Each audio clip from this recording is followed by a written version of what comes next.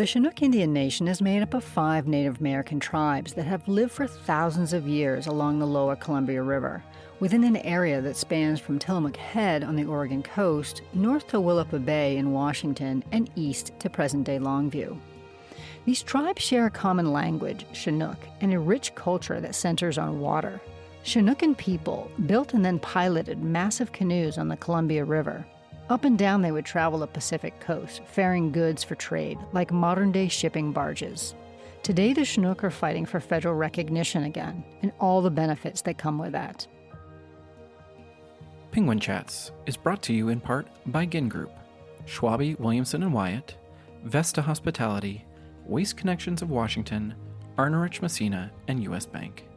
Our corporate partners are helping make extraordinary things happen at Clark College Foundation.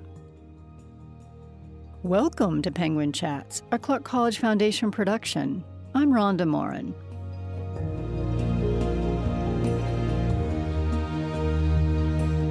Sam Robinson, a Clark alumnus and Chinook member, sat down with writer Lily Rath Makalu to discuss his ancestors. They talked about why Chinook people are still fighting for their rights and how his years at Clark College, from 1980 to 1983, helped prepare him for tribal leadership as vice chairman. So I want to start just kind of asking you to set the scene for us, because I know from speaking with you previously that you attended Clark right around the same time that you started reconnecting with your Native American heritage. So set the scene for us and tell us what was happening in your life at that time. I just gotten out of the military. I spent 4 years down at Fort Ord, California. And that's where I met my wife of today, and Mildred. And I decided I needed to move back up to Washington. Obviously the people I was working for really wanted me to stay in. They tried to get Mildred to convince me, but she said, no, he wants to move to Washington. So they agreed to that. And I moved on up here and, I probably drew unemployment for about 2 months and then got a job. And then as I got settled into the job, I felt that, it's time to start taking care of, taking some of my benefits. And I decided to go to Clark. So I went to evening school. So I worked full time and then did 12 credited hours during evening school.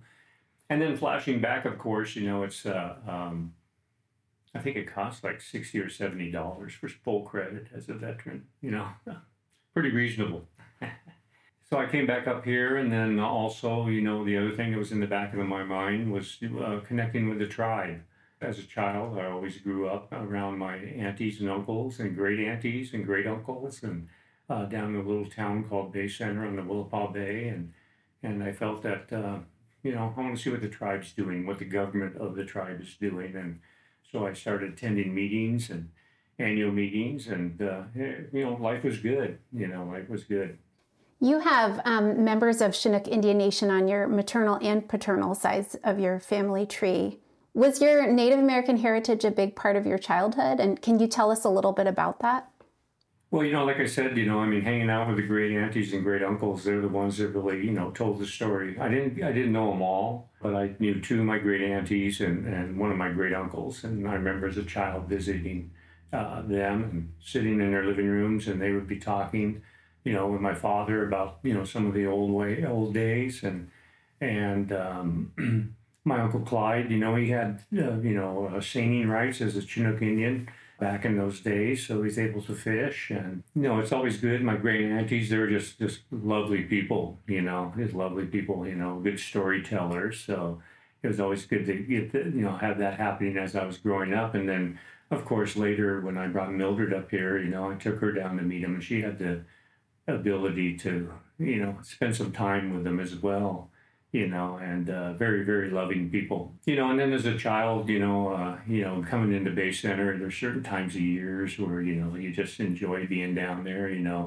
One of them is in the spring, when you pull off the main road out there and you start smelling the smokehouses and all the fish, everybody's smoking fish, and you get over there and you're just asking, hey, Uncle, when was that fish going to be ready? Oh, no, it's got a couple more hours. Oh, come on, so they're eager to get into that, and just connecting, and going down onto the beaches and so forth where our ancestors stayed, and And later on, of course, in life, I understood more and more about it. And even today, you just keep learning about Chinook in their honor. Did you go fishing with your uncle? Yeah, I did go fishing with my uncle a few times out in the ocean, and we always did well. Also going clamming. We go out and dig clams, right out in the Willapa Bay and crabbing. The bay was a giving place and still is, and that's why they lived there in that Willapa area.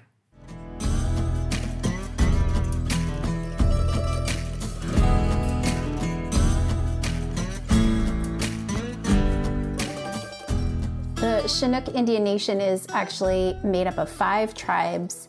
They share a language, Chinook, and obviously their ancestral locations were close together along the mouth of the Columbia River. How closely related or intertwined are these tribes? Very, very closely. I mean, we have several tribal members, like, for instance, myself, I'm Lower Chinook and Willapa, because my third great-grandfather, Thomas Huxwell, he was a signer of that Anson Dart Treaty at Tansy Point, and he married a Willapa woman, Chais, my third great-grandmother, so very tied together. And some people have, as many as 3 different tribes. When you're a tribe, you don't marry your own people, so you got to marry people from the area. So there's very, very intermingled. We got probably about a little over 3,000 members in our nation, and a lot of cousins. When I start reading off the names of the families I'm related to, it's about 5 or 6 of them down in that Willapa Bay area, that Long Beach Peninsula area. It's always good. It's always good to know your cousins. And when we bring new people in, into the tribe, one of our goals over the last few years is to make them more connected. So we require them to come and get their enrollment. They have to come to a meeting to get their enrollment. And when they do, we ask them what family they descended from, and then we start pointing out all their cousins that are in the room that day, so they can really get to know and become part of the tribe, because that's what it's all about. Tribe, being tribal is, being there, being connected, not just a family bloodline. Is that something that happened to you when you first started going to meetings? Did you meet family that you hadn't known was your family?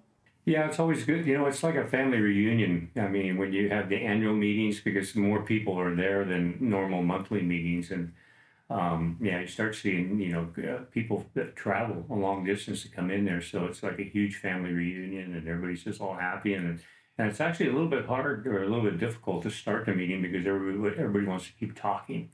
But throughout the day, whether it's lunch or afterwards, people still have that time to connect.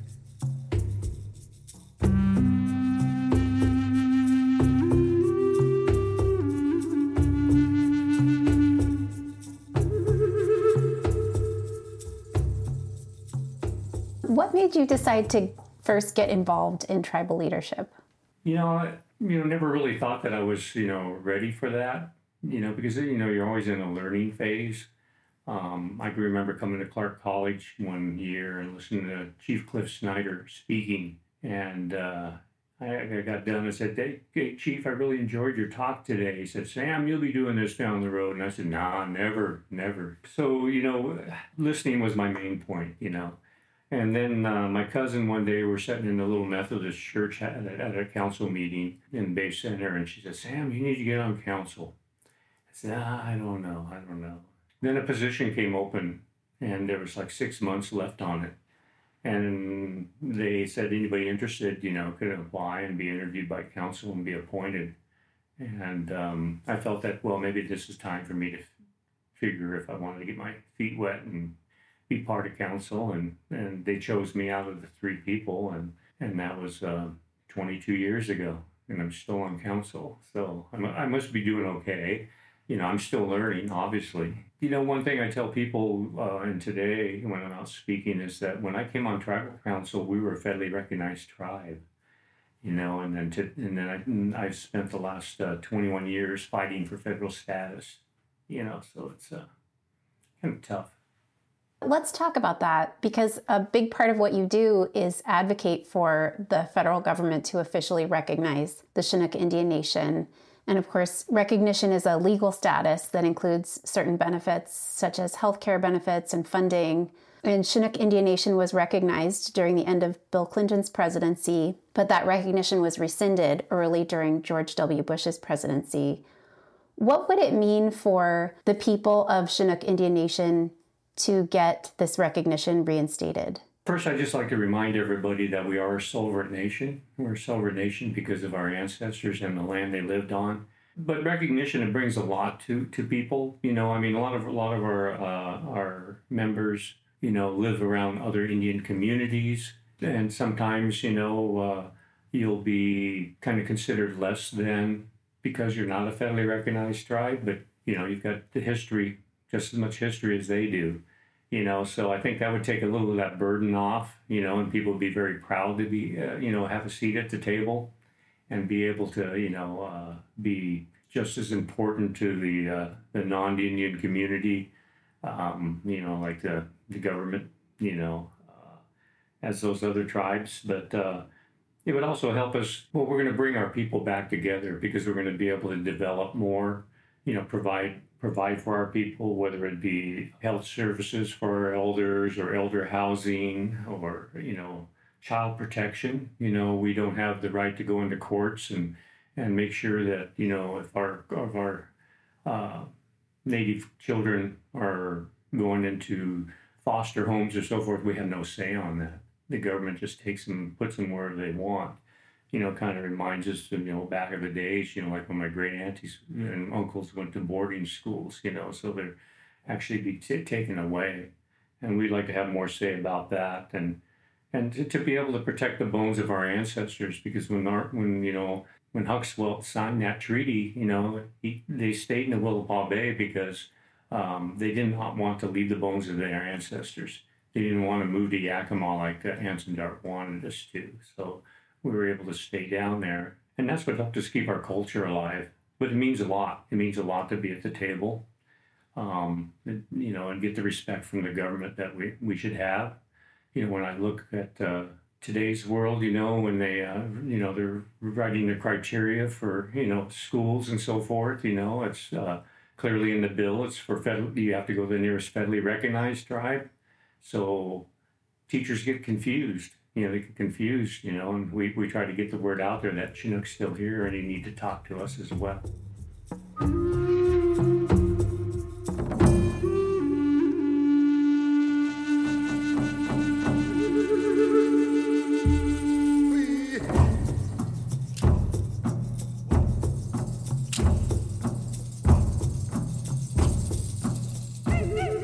Take us back to your time at Clark. What made you decide to attend Clark? You talked about this a little bit. You just moved back to Washington. Well, I grew up in Clark County. When I was 1 year old, I moved back into this area, and with my dad moved us up here. So I was very familiar with Clark College, and so it was convenient for me to come down here and get my feet wet, in the education. Most of my education throughout life was, other than high school, normal school was hands-on. Definitely the military was hands-on. And so I just wanted to help, come to Clark and, improve some of my skills and make my, better myself and just learn more and be, of interest. And I can see that, by doing that down the road, especially when I got tribal council, things were starting to click and starting to fall into place. And I still, keep that connection with Clark. Now I do come and talk to people, and I've taught a couple classes at Clark, so I guess Chief Snyder was right. Yes, he was. Tell us a little bit more about what you do as vice chairman of the Tribal Council for Chinook Indian Nation. As a vice chairman, the technical thing you do is when the chairman's not there, you run the meetings and so forth. But for me, it's a lot of it's getting out and telling the story. Doing a lot of PR. Just over the years, educating people that Chinook is still here. I sat on other committees. I sat on the education committee. We were fortunate that one of our tribal members left us an endowment for scholarships. So that's one thing we do have, is the ability to give out scholarships to people. Also, I sat on the Natural Resources Committee because we're trying to really get people educated and And myself, I'm still learning, but to go out in the woods and gather and to get those medicines and those foods and those materials for weaving to be able to take care of our people. And then also, I sit on the canoe family. We travel hundreds of miles by canoe, and we really hope that we're making our ancestors proud, and by being out in that ocean and wherever we're traveling, and we're feeling really good about that. But predominantly, I do get out there and I do a lot of sharing that Chinook is still here, and and then talking right now. We're talking about a lot of our struggles without federal status, and sometimes that really kind of chokes me up, but.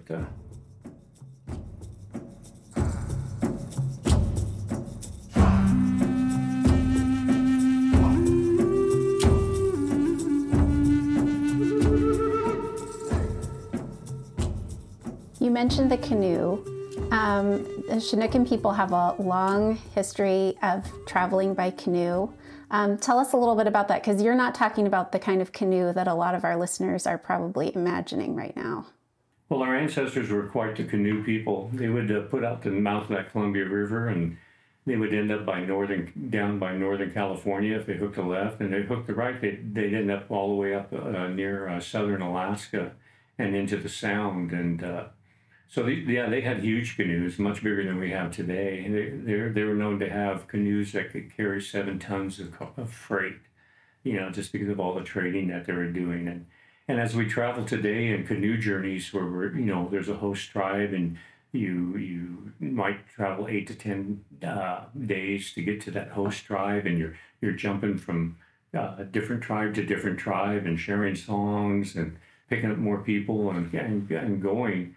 It makes me realize that our ancestors were leaving relatives everywhere for us, because we have Chinook relatives in Nisqually and Lummi and Squaxin Island and Quinault and Cowlitz and just everywhere. It seemed like wherever our ancestors were traveling, we have cousins. So and it was early on as we're doing these canoe journeys. These people didn't even know we weren't federally recognized. They held us to a higher standard, which is really nice, considering Chinook was huge. I mean, before the plagues came through, there was just so many Chinook people around, and everybody that spoke a different language spoke our language because they wanted to trade with us. And so we had connections for tens of thousands of years. But yes, today we travel in a 36-foot canoe, 6 feet wide, holds 12 polars, 3 extra passengers, a little bit of cargo, and we'll go out of that Willapa Bay and paddle up the ocean, and 4 days later we're up in Nia Bay with the macaw. So it's all good. And you make the paddles too, right? I do make my own paddles. I actually have a canoe. Mine's a 31-footer. It's Itzwoot the Bear. It was made by a Lewis and Clark reenactor and gifted to my late cousin. And when Ray passed, he left it to me. And so I'm the proud keeper of Itzwoot, and I have to have at least 12 paddles if I'm going to invite my friends. So I do make paddles, yes. And how often do you get out in that canoe? I mean, that's not an easy thing to just take out on a Sunday afternoon. Yeah, it's been a little tough the last 3 years, with COVID, and then this year with all the heat, to get out. So next year we're paddling to Muckleshoot, so we know we have a place to go to, and canoe journeys are going to be opening back up, and I look forward to getting mine's more of a river canoe. It's 31 feet long, but it doesn't have the high gunnels like our other canoe, Class-Mean. But no, I look forward to getting back out in the canoe and the singing and the sharing and, talking about family reunions. When you go on canoe journey, there's like 10,000 Indians there, and you're related to a lot of them. So it's good.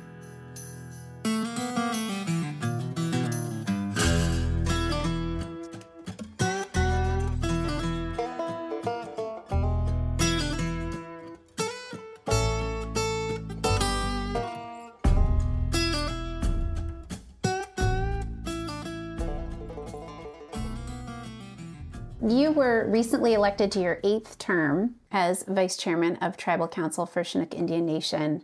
And I'm curious how your service has changed over this time, and how has the Chinook Indian Nation changed over this time too?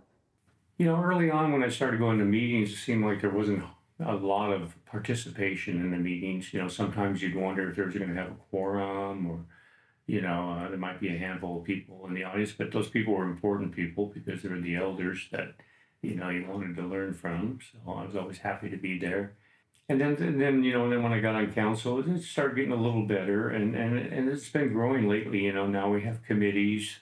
These committees are very involved. We've got very educated folks that have come and help with us. And that's what we look at.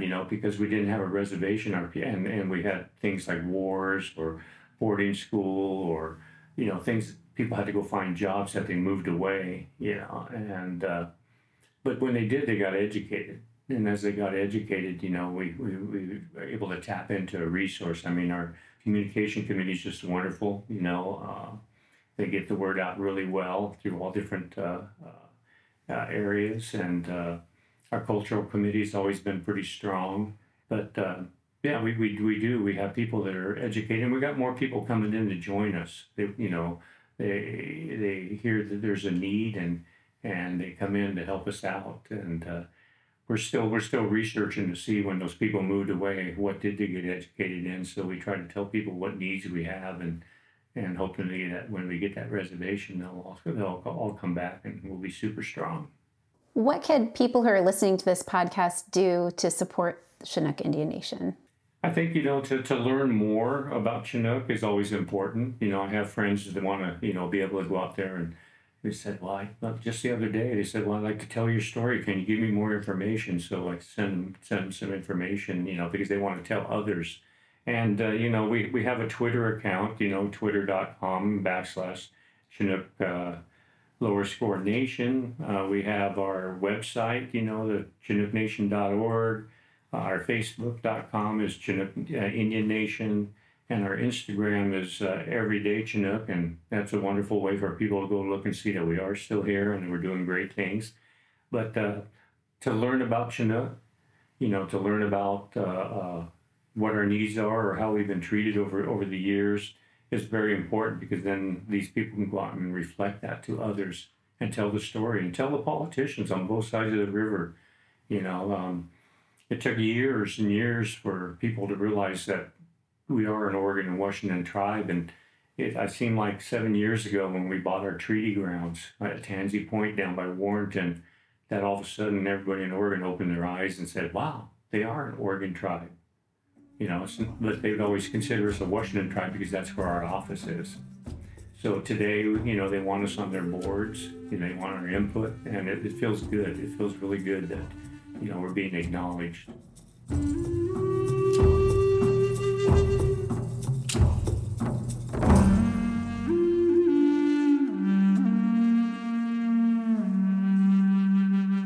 What do you wish more people understood about Chinook Indian Nation? I think, when I greet people, I say T'Chaim, and we usually raise our hands because we're lifting those people up, above us, holding them to a high standard. And T'Chaim is our greeting, but what we're saying is that we're pitiful and that, we're holding them to a high status, and we're glad that they're in our presence. So I think it's good to know that Chinook people are very humble people, and we just want to make sure that we just take care of our people, and definitely proud to share, our culture and our history with everybody. You can stop a Chinook person and they'll talk to you for hours. At least my wife accuses me of that, so. But that's part of your job. And that's part of my job, yes, exactly. And I enjoy doing that job. Yeah, well, thanks for taking the time to chat with us today, Sam. We'll be sure to put some contact information for Chinook Indian Nation on Clark College Foundation's website, so people who listen to the podcast or read about you can connect with the tribes and learn more about your people. Mossy. I am Mossy. Raise my hands in thanks. So have a good day. Thanks, Sam. This is great. Thank you so much for doing this. Oh, my honor. Be sure to visit our website, clarkcollegefoundation.org, to listen to other fascinating stories about Clark, its alumni, and faculty. Well, that does it for this edition of Penguin Chats. Thanks for listening. I'm Rhonda Morin.